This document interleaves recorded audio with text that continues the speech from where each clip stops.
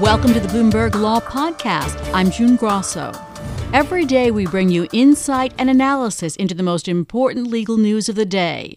You can find more episodes of the Bloomberg Law Podcast on Apple Podcasts, SoundCloud, and on Bloomberg.com/podcasts.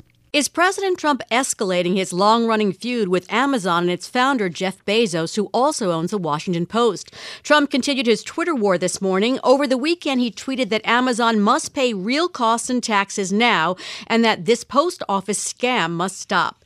Amazon has said the Postal Service, which has financial problems stretching back for years, makes money on its deliveries. Joining me is Robert Hockett, a professor at Cornell Law School. Bob, the full details of the agreement between Amazon and the U.S. Postal Service are not known because the Postal Service makes confidential deals with retailers. So what do we know about it? We don't know a great deal, June. I mean, we know a couple of things, right? Apparently, the post office does indeed come out ahead out of the deal with Amazon, which is to say it's in the black, right? The costs that it incurs in shipping Amazon things are less than the revenue that it generates. We also know that the post office offers similar deals for all package shipments. It's not Amazon specific. And that, of course, leads me to think that this isn't really about Amazon at all. This is probably more about the Washington Post and Jeff Bezos. Let's talk about taxes, which is it's apt month to talk about taxes. Amazon paid a total of $957 million in taxes last year. It collects them everywhere that has a state sales tax. In most states, it doesn't collect taxes on the products that third-party vendors sell through the site. Is it acting completely legally? It is acting quite legally. There's nothing scammy about it unless there's a scam in the tax code. And, of course, I would be prepared to countenance that. And I wish that the president were prepared to countenance that there's a huge scam in the tax code as well. But he seems to have put or to have acted quite actively to put some of additional scams into the tax code this past December. And there's a Supreme Court case pending, a ruling in that case involving online retailers collecting sales taxes. Could that have an impact on Amazon's collection of taxes? Well, in theory, it could. It really just depends on how the court goes about interpreting the tax code itself here. And that's, of course, a notoriously convoluted code. It's difficult for people to interpret.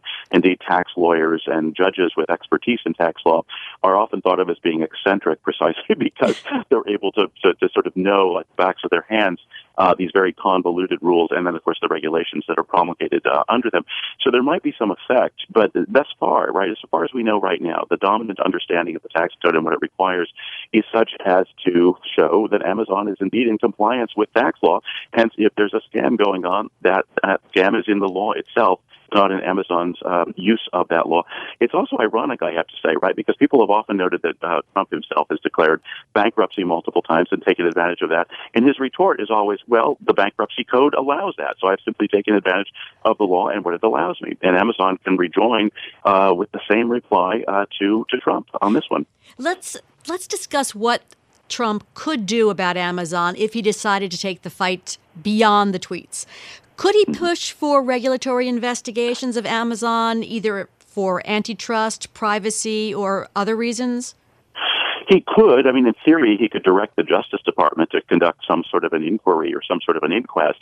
The problem is that if this is simply based on his whim or on his sort of personal animus toward Bezos or the Post, he's going to get himself in trouble because, of course, this will look like malicious prosecution on the part of the Justice Department. And that will, of course, reinforce growing perceptions that this man is treating the White House and the presidency as a kind of personal plaything to sort of carry out his various personal vendettas and to line his personal coffers.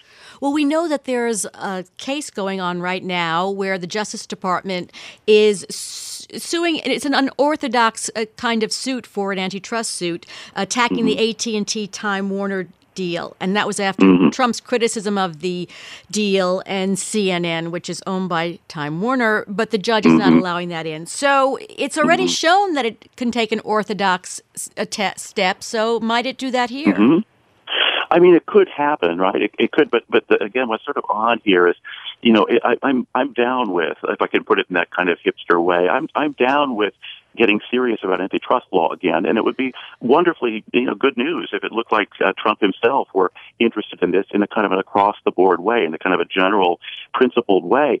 But if you're just sort of selectively targeting people who happen to be your personal enemies for antitrust investigations or tax violation investigations and so forth, all while your own companies and multiple other companies are doing exactly what Amazon has been doing and exactly what Time Warner has been doing and exactly what all of these other large firms that are currently being investigated are doing, then it begins to make it, look like this is not a case of the rule of law. This is a case of, again, somebody who's governing by whim and on the basis of personal animus. So let's turn to what he could do, what the president could do. Mm-hmm. Brad Parscale, who's managing Trump's 2020 presidential campaign, said in a tweet last Thursday, once the market figures out that a single USPS rule change will crush Amazon's bottom line, we will see. Who raises the post office rates? Well, that's determined by the post office board itself. The president could have some influence on that, right? I mean, it's not an altogether sort of untethered agency. It's a federal instrumentality. And that's another thing I actually kind of wanted to point out earlier is I thought, well, if your concern is that the post office isn't charging Amazon enough, perhaps there should be an inquiry into why the post office is charging it so little, and indeed why it's charging so little for all package deliveries. My understanding is that it charges about half to Amazon and other package deliverers what UPS, FedEx, and other such shipping agencies do. What if it were to raise the rates up to 3/4 of what those other firms do? That, it would seem to me, would keep the post office in the black and still make it a better value for the shippers than FedEx or UPS or any other competing private delivery service. Another thing is the stock market. Amazon is down more than 4% today, and it's plunged 11% last week. So after an Axios report that the president was, quote, obsessed with regulating the company. So this is also hitting his stock market bragging rights. It is. It does do that. But on the other hand, it also, of course, diminishes the size of Jeff Bezos' portfolio, right? And my understanding is that Mr. Bezos has lost something like $4 to $10 billion in recent days from his portfolio, thanks to his Amazon holdings taking a hit. And my guess would be that Trump maybe derives more pleasure from knowing that Mr. Bezos' portfolio is dropping than he finds pain in the suffering that the tech stocks as a whole are enduring as a result of these strange and obsessive tweets. So let's just go bottom line here, Bob. About 45 seconds left.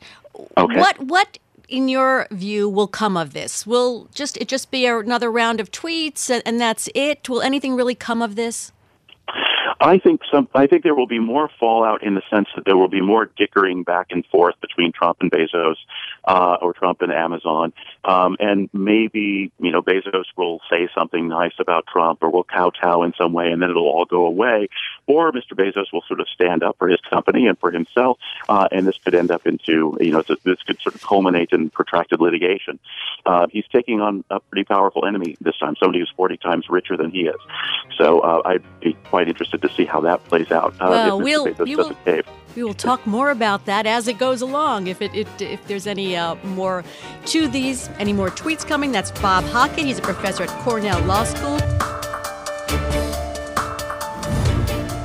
The Environmental Protection Agency already has concluded that Obama-era fuel economy standards aimed at slashing greenhouse gas emissions are too aggressive and need to be revised. Agency officials briefed California regulators on their conclusion last week as they put the final touches on a document justifying the decision to roll back automobile gas mileage and pollution standards, according to people familiar with the discussions. EPA Administrator Scott Pruitt is expected to formally announce the move tomorrow during an event at a Virginia car dealership. My guest is Charles Warren, head of the environmental law practice at Kramer, Levin, Neff, Tallis, and Frankel. Chuck, tell us about the changes the Trump administration is going to propose to the Obama rules. Well, the Obama rule, June, that is in effect really requires by 2025 that you have fuel economy getting 54.5 miles per gallon, which is for cars and light trucks. And that's, roughly double what it was at the beginning of the Obama administration. and there's supposed to be a mid-course correction look at it, which started to be done in 2016, and the Obama administration then basically said, we're not going to do anything. Now the Trump administration, for the years 2022 to 2025, they now want to roll those back, and not even anywhere near 54. And, it may be closer to what it is in 2018, which is like 38 or even below that. And so they're trying to really turn the clock back quite a bit on this. And it's going to have, obviously, many repercussions, particularly with the California waiver in place. Right. Let's talk about the California waiver, because that allows California to set its own pollution and gas mileage standards. And Correct. Other states follow that. And the state AG has already said that the state is going to resist any changes. So can we expect a long legal battle here? Yes. Here's the problem for the automakers, actually. And that's why they're getting a little more than they bargained for with this aggressive attempt to roll back the Obama fuel economy standards. California has a waiver that's been in the Clean Air Act since 1972. And the waivers have been granted, and they're allowed to set their own standards, as you indicated. And other states can follow the California standards if they follow them exactly. And there are about 12 states that follow that. And those states, if you look at them, they're like New York, Pennsylvania, a bunch of other pretty big states. They account for about 35% of the cars made in the United States. So if nothing else happens, and they roll back the federal standards, and the California standards stay in place, then the auto industry is going to be faced with making two different kinds of cars, which they hate. They're not going to want to do that. And so what it means, they're going to have to follow the California standards as a practical matter. They're not going to want to have a car marketed below the California standards. So what will happen if it plays out is that the administration might try and challenge the California waiver, which is in place till 2025, and there will be a titanic battle on that. And Chuck, how long would it take for the EPA to propose new rules, have hearings, and do all the different things that are needed for a change? Yeah, they have. They're going to say that the standards for 2022 to 25 are not appropriate, but then they do have to go through a whole rulemaking process and have a comment period, and that'll be challenged, and this could be a number of months, quite a few months, before that would happen. And meanwhile, you have lead times for the auto industry, and they'll be faced at some point with a deadline where they have to then say, okay, we have to start manufacturing cars, and we're going to have to continue, with the California standards. That's my sense. So it's going to be messy. Very messy, exactly. And I think the industry asked for some relief, but I don't think they wanted it to go as far as the Trump administration is taking it. They just wanted the way you calculate the standards to be a little more leeway, so that when they had some of these SUVs and other things, it'd be easier to meet those standards. But they really didn't want a wholesale rollback to the kind of levels that the administration is talking about, because I think it makes them look bad, because a lot of these companies have said we're on board on fuel economy, we want to push electric cars, etc. And so I think it puts them in a difficult position. Speaking about difficult positions, EPA Chief Scott Pruitt has come under more criticism. There were disclosures about his use of first-class flights to travel around the world, trips to Italy, and now there are disclosures about this leasing of a Washington apartment in a very unusual terms from a lobbyist. Do you think he can survive this latest disclosure?